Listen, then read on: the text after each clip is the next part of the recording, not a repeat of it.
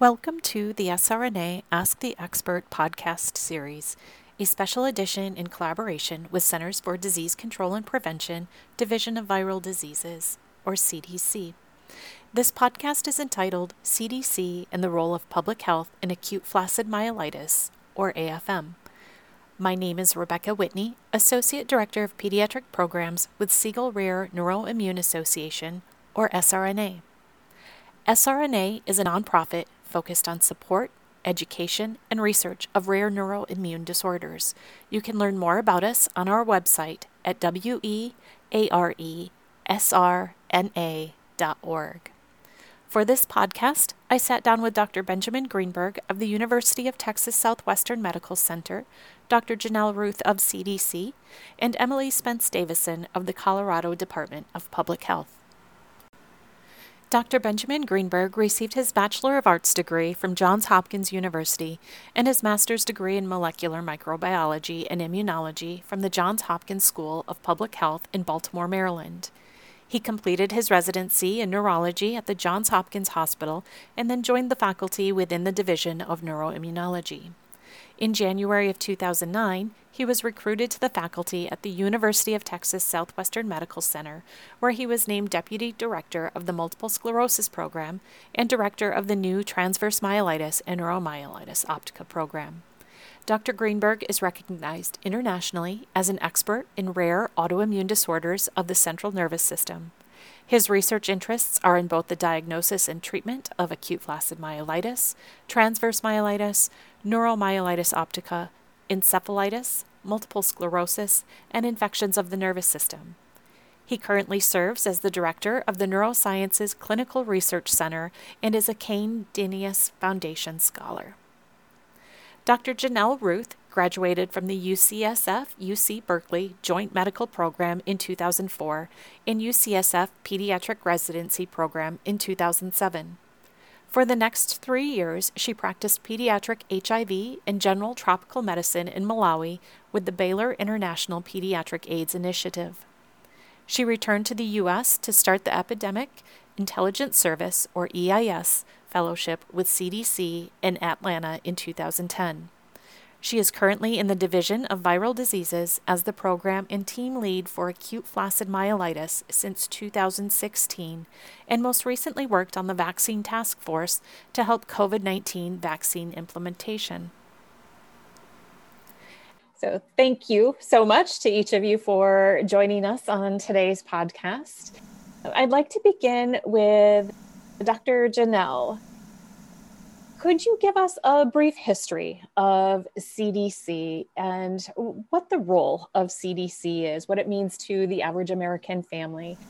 Just so that we have an idea, it's been obviously in the news more and more in the recent past due to the pandemic, but many families often don't find themselves having to even think about CDC or talk about public health until they're facing a diagnosis such as acute flaccid myelitis. Could you start us off with a brief overview? Sure, happy to. I was laughing because I think this is the first time in 10 years my parents actually understand what I do at CDC after CDC has been in the news so much around COVID-19 and the response.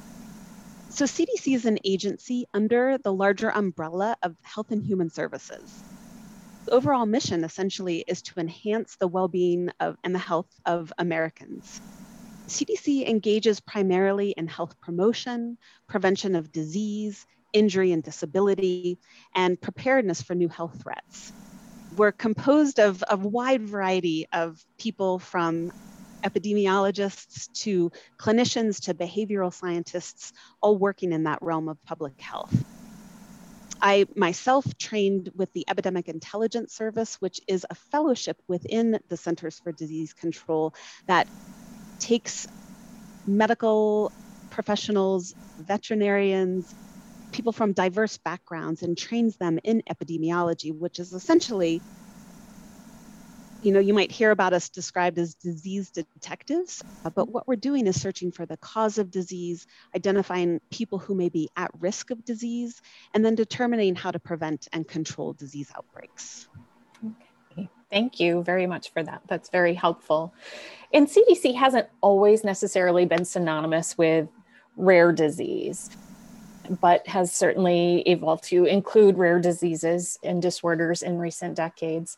When did CDC recognize and become involved in surveillance of acute flaccid myelitis? So that was in August of 2014 when CDC became aware of a cluster of cases of children with acute flaccid weakness and findings on their MRI, magnetic resonance imaging in their spine, that were consistent with what looked like polio. And this cluster was presented to CDC, and that's when we became involved in the investigation. I actually joined the AFM team in 2016. I wanted to turn to my colleague, Emily Spence Davizon, who actually works at the Colorado Department of Public Health and the Environment. And she was actually present in 2014 when those first cases were brought to light. So Emily, I wondered if you could maybe share some of that initial response to that cluster of cases. Sure. Thanks, Janell. So the late summer and early fall of 2014 were sort of a wild time in public health. If you remember, the AFM signal emerged against the backdrop of this nationwide severe respiratory outbreak among children driven by enterovirus D68. And also concurrently, there was the Ebola outbreak unfolding in West Africa, and then the really massive, U.S. public health and medical response. And I had just started in public health. I don't actually think that the ink was dry on my diploma yet. So I sort of walked backward into AFM because literally I had started at the health department about a week before and I hadn't been roped into other projects yet. So I had the availability to work on AFM. And we were communicating a lot with our partners at Children's Hospital Colorado because they had noticed this influx of kids who were really clustered in time and space, had this preceding respiratory illness back in 2014 and had this acute onset limb weakness. And I don't think I was aware at the time that we were sort of describing a new condition. I think just mostly my eyes were like really big and kind of taking it all in.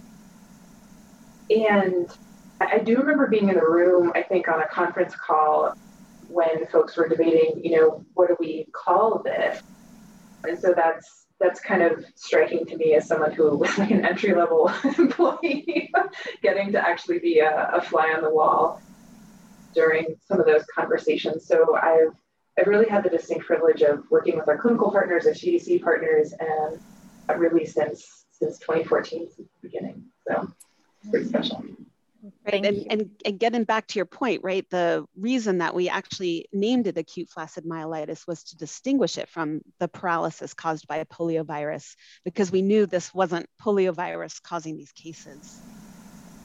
So yes, at CDC, we worked with partners like Emily to put out a national call for cases. So, the original cluster was discovered in Colorado, but certainly we wanted to know, were there any other children being affected across the nation? So we put out a national call for cases. And by the end of 2014, we had collected 120 cases of children that had this condition.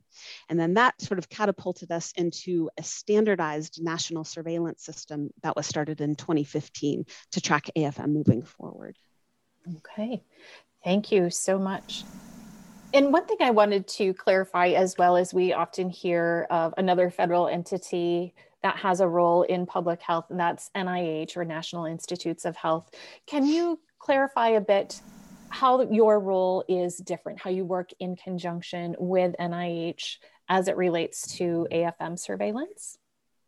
Sure. So, as I mentioned, CDC is an agency underneath Health and Human Services, so is NIH, but our missions, while complementary, I think are slightly different. Again, CDC is really focusing on public health and prevention, whereas NIH is actually the largest research arm, focusing on applied biomedical and behavioral research. And I think Ben could probably talk a little bit more about the research that is conducted at NIH, because our clinical partners often collaborate with NIH in order to do some of that clinical research that NIH does so well.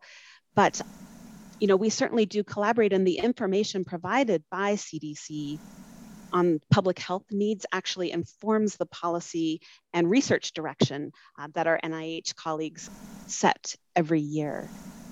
I guess one really good example of our collaboration is the NIH Natural History Study, which was started in, I think, Ben, if I'm not mistaken, 2019, after, so CDC had been tracking AFM for 5 years, and it was recognized that we needed to do further research into the clinical presentation, treatments, and outcomes of AFM patients. And so NIH put out a research project that I think has enrolled now 35 sites, 35 pediatric hospitals across the country, in order to help standardize the information that we're learning about our patients with AFM.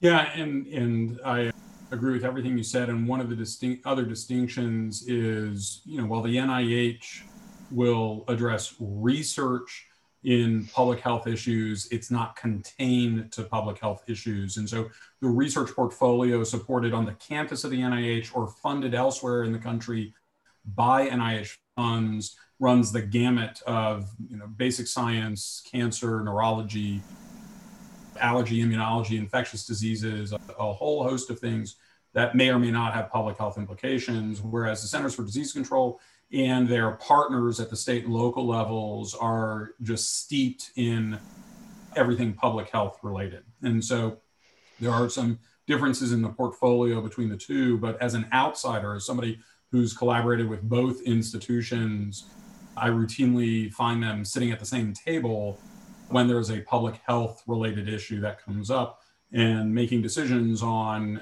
what types of work may happen in one or the other agency so that there isn't duplicative efforts or wastes of resources. And so while the CDC performs outstanding research on an annual basis around those public health issues, there's a discussion with the NIH of who can and should be doing what to cover as much ground as possible.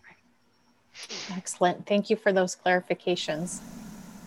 A couple of other terms, essentially, that we hear about acute flaccid myelitis surveillance are nationally notifiable and mandatory reporting. Can you also assist in clarifying what those two mean, how they're distinctly different, what is currently in place for acute flaccid myelitis? Dr. Janell, can you start us off? Yes, Rebecca, I'll start us off and certainly welcome others' input. The term nationally notifiable refers to diseases or conditions for which it's called the Council for Territorial and State Epidemiologists. We abbreviate that CSTE. So CSTE and CDC collaborate to determine which specific diseases and conditions should have voluntary notification of that case information, patient information, from states to CDC. So that's what we talk about when we say nationally notifiable. But the point that I want to make is that even when a disease is considered nationally notifiable, reporting of data to CDC is always voluntary. When a disease is reportable, that really means that there's a state law mandating reporting to the state health department. So a reportable disease would have mandatory reporting to the state, but not necessarily to CDC. So in the case of AFM, for example, mandatory reporting of AFM surveillance occurs at the state level, not really up to the CDC level. We know, though, that each jurisdictions have some mandate to report AFM case data up to CDC. So, people often ask me, do you think there would ever be a case missed? Would a case be reported to a state, for example, that would then not get transmitted to CDC? And I actually don't think that's the case. We have a really incredibly strong network of vaccine preventable disease coordinators in every state. And they are incredibly good about contacting us the minute they hear about a case. So again, not every state has AFM reportable, but every state does have some provision to make AFM notifiable within that state. And then, like I said, those vaccine preventable disease coordinators do tend to let us know the minute they hear about a case.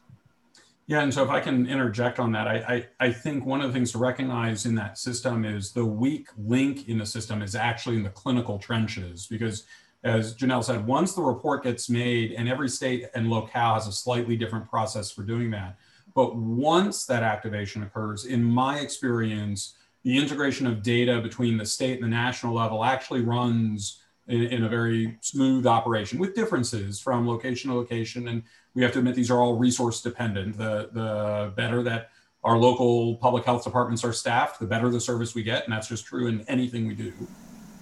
But the weak link has been around getting clinicians to recognize acute flaccid myelitis and then initiate the reporting.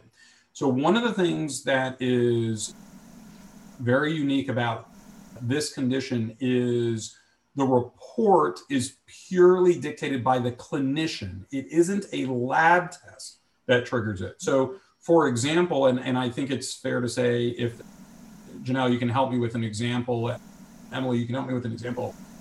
If there was a positive anthrax culture somewhere, the lab, the microbiology lab would get triggered to report, we have a positive anthrax culture, to the public health department. It wouldn't matter if the clinician recognized anthrax was reportable or not. There's a safety net within the lab. Acute flaccid myelitis is one of the few conditions, there are other examples, but one of the few conditions where the clinicians have to be aware of the importance of reporting it. And so a lot of the work we've done locally in my state of Texas, and then in partnership nationally with Janell and the CDC, has been around raising public awareness, not just amongst families, but amongst healthcare providers, so they know when they see even a possible case of acute flaccid myelitis to report it, so it can be adjudicated to decide what the true epidemiology is. But it's, for a rare disease, you can set up the best network in the world of public health officials, but if the clinicians aren't recognizing what they're seeing or aren't acting on what they see, then that's what limits the data. Emily, do you want to talk at all about how you raise awareness of the clinicians within your state? Sure, that's a great question. So to Ben or Dr. Greenberg's point, AFM is not, there's no lab component to the case classification or the reporting criteria for AFM, which puts it in a small minority of reportable conditions, both in Colorado and I think nationally, where you can't rely on lab-based reporting. And these days, the lab-based stuff is actually pretty slick in a lot of cases, because there's actually something called electronic lab reporting right now. So all those major commercial laboratories, they just send us data packets like daily, if not a couple times a day. And so for things like salmonella, for example, where you've got a positive culture, that's a really well-worn, slick system for getting case reporting. So it's a little bit different when you have to pivot to raising awareness when you're really concerned about underreporting. So for example, we have access in Colorado to a database of providers and their practice locations, which is actually, it doesn't sound innovative terribly on its face, but it somewhat is, because we have data in Colorado to show that I think something like 2% of providers change their practice location every month in Colorado. So over the course of a year, that's upwards of a quarter of providers may have moved. So we have access to this database that allows us to have relatively real-time contact information. So for example, in previous years, we've sent what we call a Dear Provider letter to specialists who we thought were most likely to encounter a patient with AFM. So radiologists, neuroradiologists, infectious disease folks, and neurologists. And that's one way we've done it. Some other stuff we've done is collaborating with our clinical partners at Children's Colorado to do provider outreach and education. So sort of like grand rounds kinds of things. So providers really talking the language of providers to other providers, because I'm not a provider. You don't want me telling you, how to do like a history and physical. So that's been really important to tap into partnerships with people who are not necessarily like directly in public health. As Janell mentioned, our experience in Colorado back in 2014 really was a motivator to add acute flaccid myelitis to our list of reportables that's determined by our Board of Health.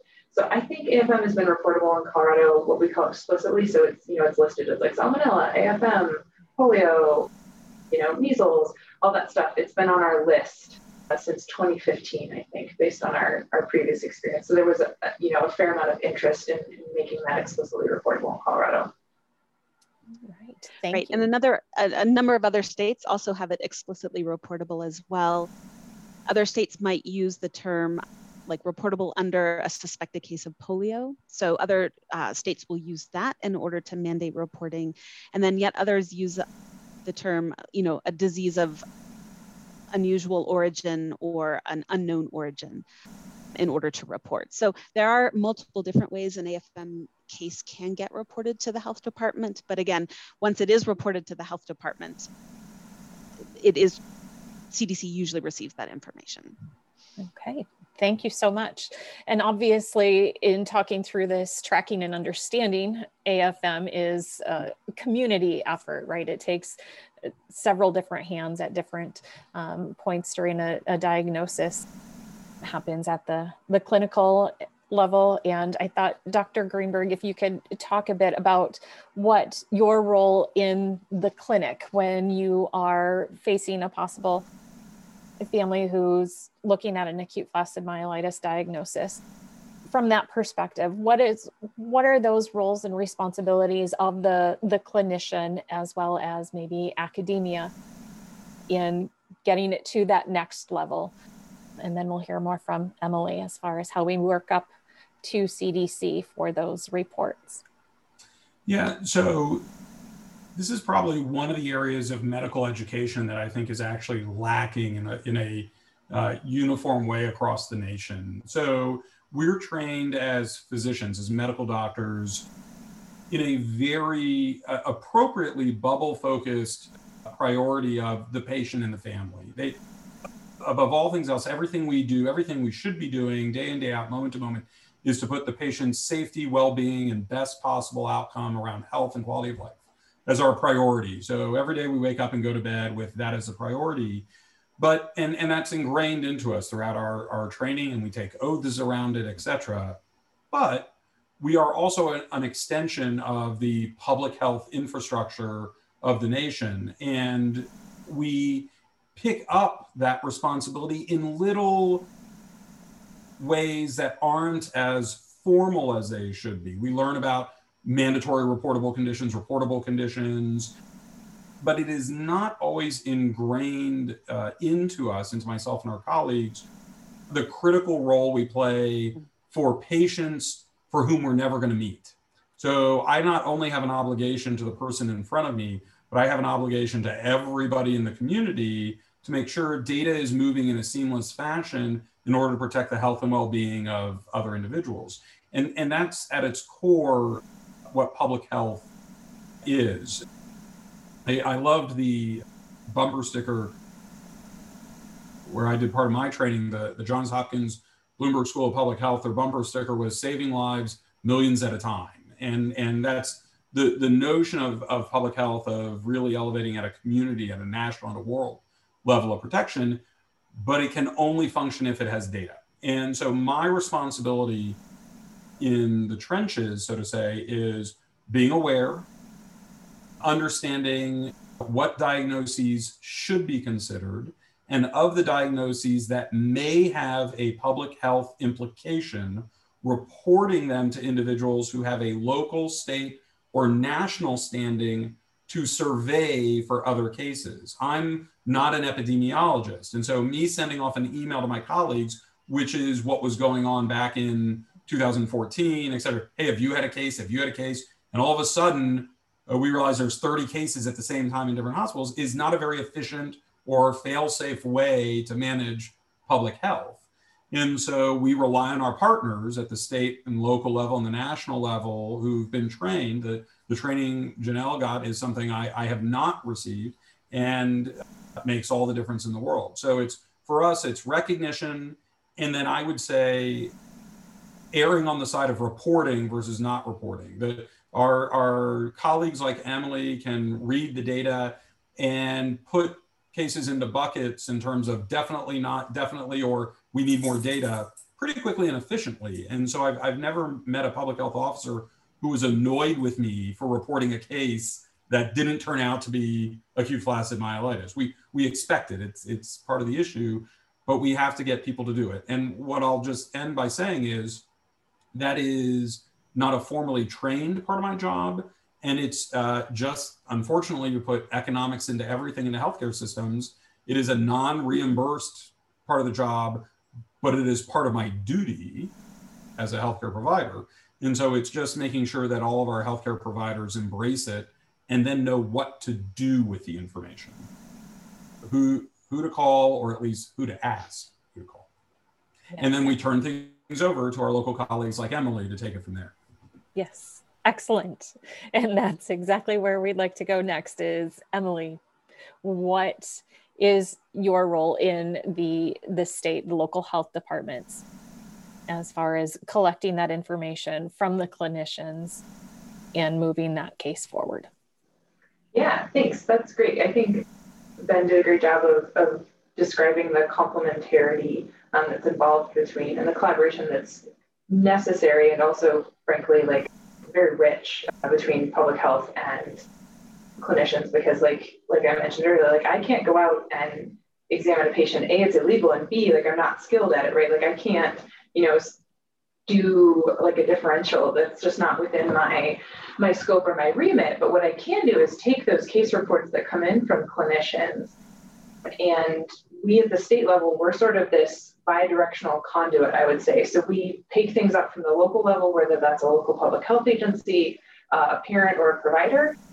We, do some cleaning or some additional analysis or data gathering, and then we direct that up to CDC. And then, we get things like case classifications and lab results back. And that's actually one thing I really enjoy about being at the state is that bi-directional flow of information and data. And just to riff on what Ben said, like, I love phone calls. Like, I think I'm speaking for a lot of like vaccine preventable epidemiologists when I say like, we love to help people. That's why, so like if someone has a question, because it's like, where do I get measles testing, or where can I test for enterovirus in this patient I think might have AFM? That's often something where public health really has a concrete role to help that may be a little bit outside of the practice of clinical medicine, because those types of things, don't always impact patient care, for example, whether that virus is enterovirus unknown or enterovirus D68, that's not necessarily, to my understanding, going to direct clinical care. So that's one of the really nice complementarity things that I enjoy.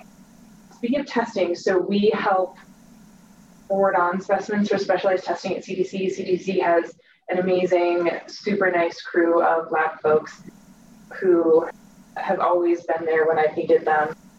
And they help us talk through technical things. So we pretty much exclusively work with what are called residual specimens that we request. And we sort of request those under the auspices of the umbrella of this is a public health investigation, in our case in Colorado, for a reportable condition. So once the clinical work of the patient is done, we request those specimens for sort of like public health surveillance testing, because we don't want to do anything that would interfere with the clinical workup of that patient. And then for communication with clinicians and families, I'd say historically we've had a lot more communication with providers, because it was a little bit more like, yes, we're seeing this commonly right now, or no, we're not. We would talk them through, what we needed for them for reporting, because AFM, unlike say like salmonella, for example, there's a lot more medical record documentation that needs to happen for that case to be classified and fully reported, which is maybe not the same with other conditions. And then we would, of course, be communicating with the clinician and the care team about sort of the reporting process, when we would expect the case classification back. I will say one change that I think is important and really meaningful is previously, so in public health, we would, be doing these things sort of in the background. We would be, requesting specimens, filling out forms, requesting medical records. So we didn't really necessarily conduct like a case patient interview. And sorry, I keep bringing up salmonella, but in a salmonella investigation, you'd be saying, oh, did you go to the picnic? Yes, no. Did you eat the potato salad at the picnic? Yes, no. And you need to ask the patient that, right? Because that's not necessarily going to be in the medical records. So one important change in the last, I think, is it 2 years? We've started doing brief functional follow-ups with patient and patient families at 60 days, 6 months, and 12 months. Whereas previously we didn't really have a system set up to do that, again, because most things in infectious disease public health are sort of these acute illnesses that resolve somehow within a very short period of time. But AFM, again, is different in a lot of ways. And so now we do have a little bit more interaction with families, and we're able to answer their questions about the epidemiology of AFM and sort of how that surveillance process works. Thank you so much. And once that information, once everything, if all of those pieces are falling into place and the communications are moving their way up to CDC, I think it's helpful for families to know that when that case is presented to CDC, that it does not include personally identifiable information. Is that correct? And once a decision is made as far as how it fits, what the case definition is, how is that communicated back? That's through the health department and then to the clinician. Is that correct? Do I have that right? That is correct, Rebecca. That is the way it is supposed to happen in a perfect world. And I think we are working to make that more perfect with every year that passes. I know there has been some communication challenges in returning those case classifications, but we are working to make sure that it in fact gets back to the family, because I know that's it's a very important piece of information for the family to have. I wanted to say, I really appreciate the way you've sort of walked us through both Ben's responsibilities as a clinician and diagnostician, and how that information gets transmitted to then the state health department, and Emily's conversation about that. That's an important distinction, right? Because I think as our listeners are hearing, that information flow takes time.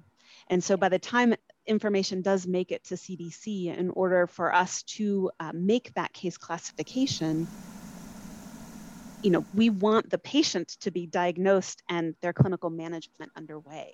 So it's why we really insist on that separation between AFM diagnosis and the AFM surveillance case classification, which happens later. It can happen 2 weeks later, even a month later. Sometimes it takes for us to return that case classification. And we absolutely would not want a clinician to wait for that surveillance case classification before moving forward with diagnosis and treatment. So I definitely wanted to make that very clear. Well, thank you, Janell, for that distinction. And that leads me to another question as far as the differences between surveillance definitions and what a clinician may provide as a diagnosis of AFM or perhaps another related disorder. Can you speak briefly about the surveillance definition, who uses it, and then Dr. Greenberg too, if you could maybe talk a bit more about diagnostic criteria in AFM. Sure, Becca. I could actually even pick up kind of from where we left off before. Once then Emily receives all of that information, the medical records and the specimens, all of that does get sent to CDC. And to use the salmonella analogy, if it was as easy as salmonella, we would have a laboratory test that confirms that illness. And then what CDC really does is collect those different pieces of information from the states, and then we provide a national overview, what that national look at what this disease is showing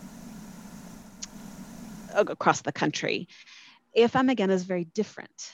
We don't have a laboratory test for it. So when we do receive the medical information, as you said, de-identified, so we do not get any personally identifying information, but we do get medical records and the images, those MRI images.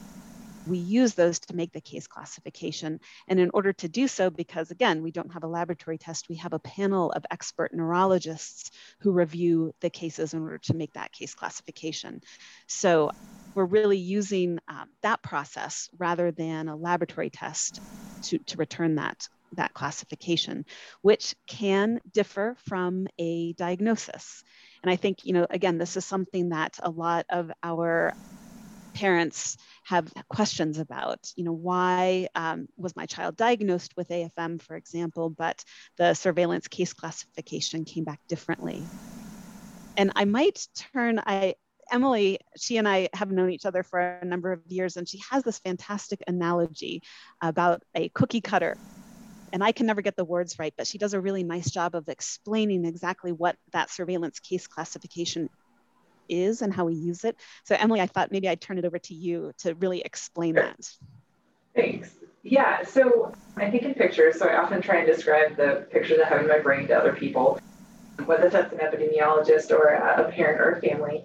And so for us, the surveillance definition, those case definitions that are agreed upon by the Council of State and Territorial Epidemiologists, right? Those things that are supposed to trigger reporting. So we get, a report from a clinician.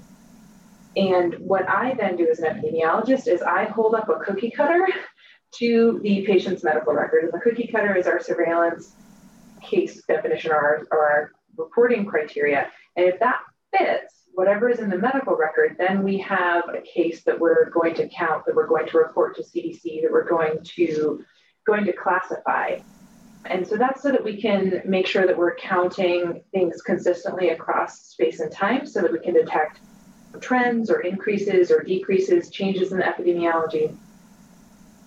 But that cookie cutter is relatively rigid, I would say. And I have the sense that it's a little bit different in clinical medicine. I don't think, and I also should specify that the cookie cutter analogy is sort of thinking about things on population level as well, right? That's why that's there to try and standardize things across that like 10,000 foot view. Whereas I have the sense it's different when you're standing in front of an individual patient. So maybe I'll toss it to Ben. Yeah, so while Emily lives in a world of cookie cutters, I live in a world of Play-Doh where things are much more malleable. And so, this gets into the intersection of the science and art of medicine. And so if you take any medical event, technically if you take almost any event that we experience as humans, there's a fancy term of a Gaussian distribution of how people are. So for example, height. There is an average height of men and women in the United States. And if you are 7 feet tall, you are an exception to the rule, but you still have height. You still get measured, but you're unique versus the average, which is whatever it is, 5'8", 5'9", whatever it might be. And so for a lot of definitions for reporting purposes, it's so hard to pick up on the outliers that there are definitions made to capture the overwhelming majority of cases, but you don't want to miscount. So we wouldn't want to include people who don't have acute flaccid myelitis in the count. So we have to set some sort of definition, because if we enroll people who stubbed their toe and they came in limping, but it was from a stubbed toe, that would really throw the data off. So we exclude everyone who stubbed their toe. And you start making these rules to create the cookie cutter that Emily talks about. As a clinician, I recognize that sometimes there's going to be an outlier. Maybe they stubbed their toe and have acute flaccid myelitis. So that rule that we put in to exclude bad data very rarely may end up excluding an actual case or not including an actual case. And so, as Janell said, as a clinician in the front line, I'll turn to some families and say, while you don't meet the cookie cutter definition, for the following reasons, I am still diagnosing you with acute flaccid myelitis. And in terms of your care and in terms of your diagnosis, this is what I believe to be the explanation of what happened. And this is emotionally and psychologically and intellectually a very tough exercise for everybody, the epidemiologists, the clinicians, the patients, and the families, because we prefer a world where everything lines up. But in reality, the task that we have from a public health and epidemiology perspective is different than the job I have as a clinician. And so my job is to treat the patient in front of me as best I can with the best data I have, even if they don't fit the cookie cutter mold. But Emily and Janell have an extremely important job to make sure from a local, state, and national perspective, we get the best possible data we can so that we can make big national decisions about how to handle different public health issues. So we work in partnership, but we have different, albeit overlapping jobs. And so it can be tough, but we try to navigate this with families. And then we, in the trenches, try to educate our clinical colleagues around clinical judgment around diagnoses for those outlier cases, but the importance of even reporting those who don't fit the cookie cutter perfectly, because one of the things we do with Emily and Janell on a regular basis as a community, as colleagues, is revisit the cookie cutter definition. And we go from year to year and say, does that shape still fit what we're seeing? Or has the arm grown out a little bit and we need a slightly different cookie cutter to make sure we're getting the best data captured possible? So it's an organic process that evolves over time. And it's that perfect intersection between art and science. The conversations at meetings used to be face-to-face, now video meetings, where we get to describe to Janell and Emily what we're seeing in the trenches, and our colleagues get to describe it, and we all get to sit back and say, perhaps we need to tweak the definition, is an extremely important process over time to make sure we're getting the most accurate cookie cutter possible, knowing it will never capture 100% of cases. And it's okay if it doesn't. If we're 95% accurate, that for a public health perspective, that's great. And we don't want that 5% to emotionally or from a care perspective harm families who are going through this process, as long as the clinicians are acting on their best judgment. Excellent. And then I'll say a perfect example of that was the transition of the case definition from 2014 to 2015, where in 2014 we were focusing on pediatrics, but again, upon revision and communication and discussion with neurologists across the country, in 2015 we opened that case definition up to people of all ages, recognizing that there are occasionally, uncommonly, but there are adults who also get AFM. So, excellent, thank you. Thank you all very much for joining me today. I sincerely appreciate your time. Are there any last notes you want to make sure folks are aware of before we wrap up today's podcast? If I could take 1 minute, and I want to go back to something Ben said earlier about sort of the room for increased awareness among clinicians and how that's around public health reporting and just sort of all the complexities around that. I did want to mention that, one of the reporting criteria for AFM is a radiologic component, right? It's that MRI imaging. And one thing that I realized a couple of years into this work is that, while your ED clinician might be familiar with dog bites are reportable to public health, or, oh, is this measles, I need to call public health, or your pediatrician, the same thing. In my experience, radiologists are not as familiar with that aspect of reaching out to public health, and even like, is that allowable? Is that okay? Because sometimes folks don't always know that HIPAA, the privacy law that lots of folks are familiar with, actually has provisions that say, yes, you can provide confidential information, you can provide protected health information to public health. And in Colorado, you have to do that, right, for things that are on the reportable conditions list. So one thing that I think we're exploring, which I think is new and interesting, is, how do you contact radiologists? How do you do that outreach? How do they want information? Because I think that that's another avenue that we can look at for familiarizing folks with the reporting criteria for acute flaccid myelitis. And along those lines, the only closing comment I would make is we've focused on the historical perspective of reporting, which was clinician recognition, state and local health departments, national CDC level surveillance.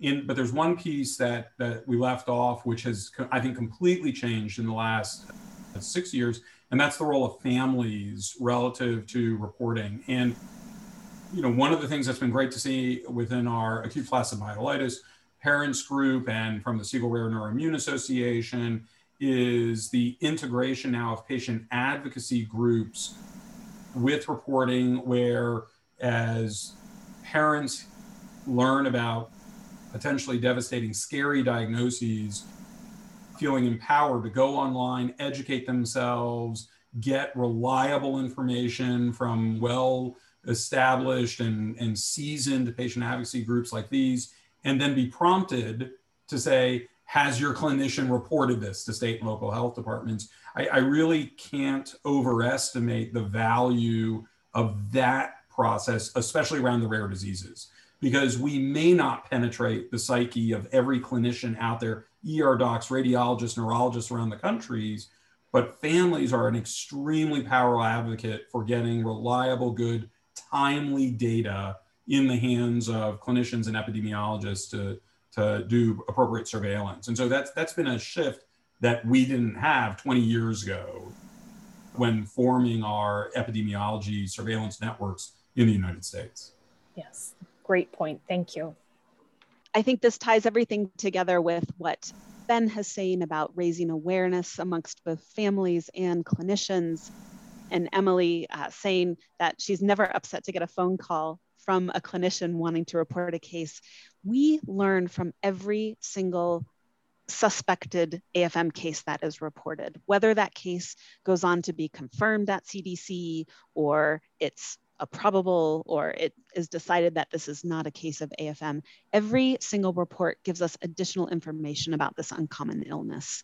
And so, my, I guess, last words is to keep up the good work, really continue to encourage your clinicians to report in cases of AFM, because this is how we are going to learn the ins and outs of this illness, who is at risk for this illness, and how eventually we're going to develop treatment and prevention methods for this illness. Yes.